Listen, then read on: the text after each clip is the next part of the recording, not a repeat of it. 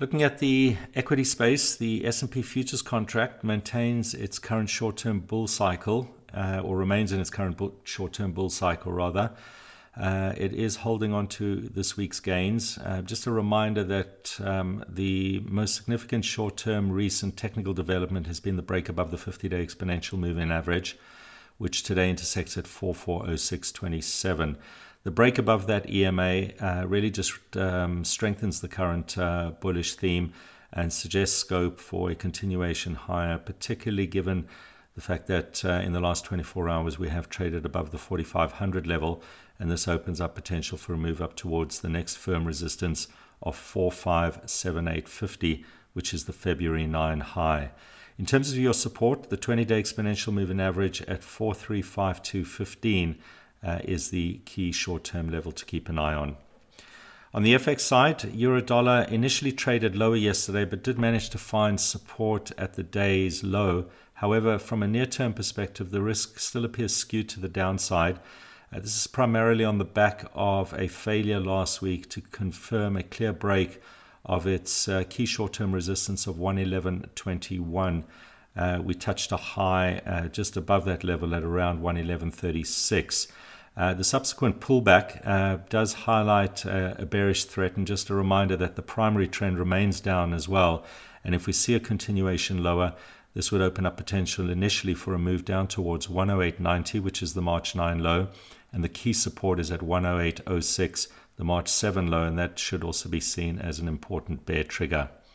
Cable, however, traded higher yesterday, and as a result traded above its 20-day exponential moving average, which at least for now strengthens the short-term outlook. And this does open up potential for a test of the 50-day exponential moving average, which intersects at 133.49.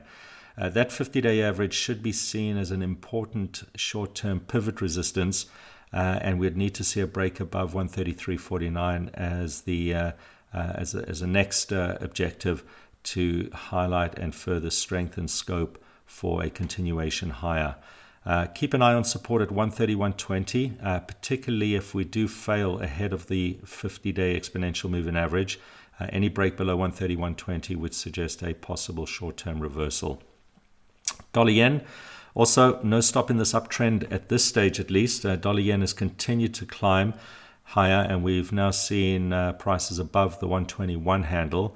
Just a reminder that earlier this week, the break higher in dollar yen confirmed a breach of the all-important psychological 120 handle. And we've also seen dollar yen break above the top of a bull channel drawn from the June 1, 2021 high. Underlying conditions, despite being extremely overbought, remain bullish, and there's potential for a move up towards 121.69 next, which is the January 29, 2016 high. Across the board, the yen remains weak. Just take a look at the likes of Aussie yen, sterling yen, euro yen. They've all continued to surge over the course of the past few trading sessions.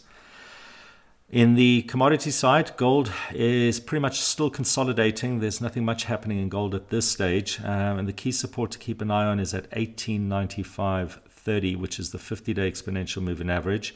That should be seen as quite an important short-term support. It also reflects the recent price low in gold, and any break below that 50-day exponential moving average would suggest scope for a much deeper pullback. There's an initial resistance to keep an eye on, which is the mid-March high of 1954.70.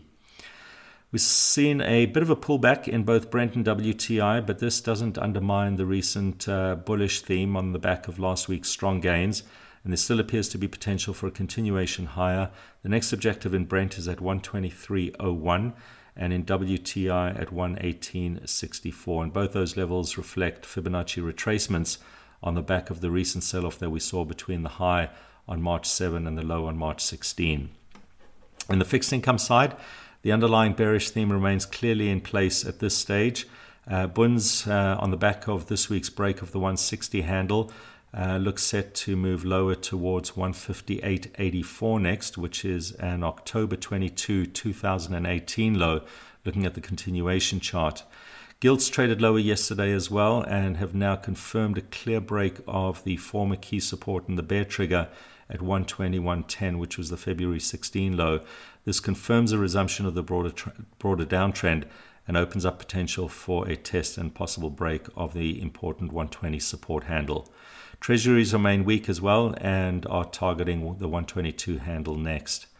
Finally, in the EM space, looking at dollar Brazil this morning, the dollar started the week on a softer note against pushing dollar Brazil lower and has resulted in a break of the 498.46 low, which was on Monday, and that reflected the March 11 low and was an important bear trigger. Underlying trend signals such as moving average studies continue to suggest that the trend remains down, and this week's break of 498.46 confirms a resumption of that downtrend. The next objective is down at 489.34, which is the June 25, 2021 low, and there's a key short-term resistance to keep an eye on at 516.89. That's the mid-March high, and then as long as we remain below 516.89, the underlying short-term risk remains clearly skewed to the downside for now in dollar Brazil.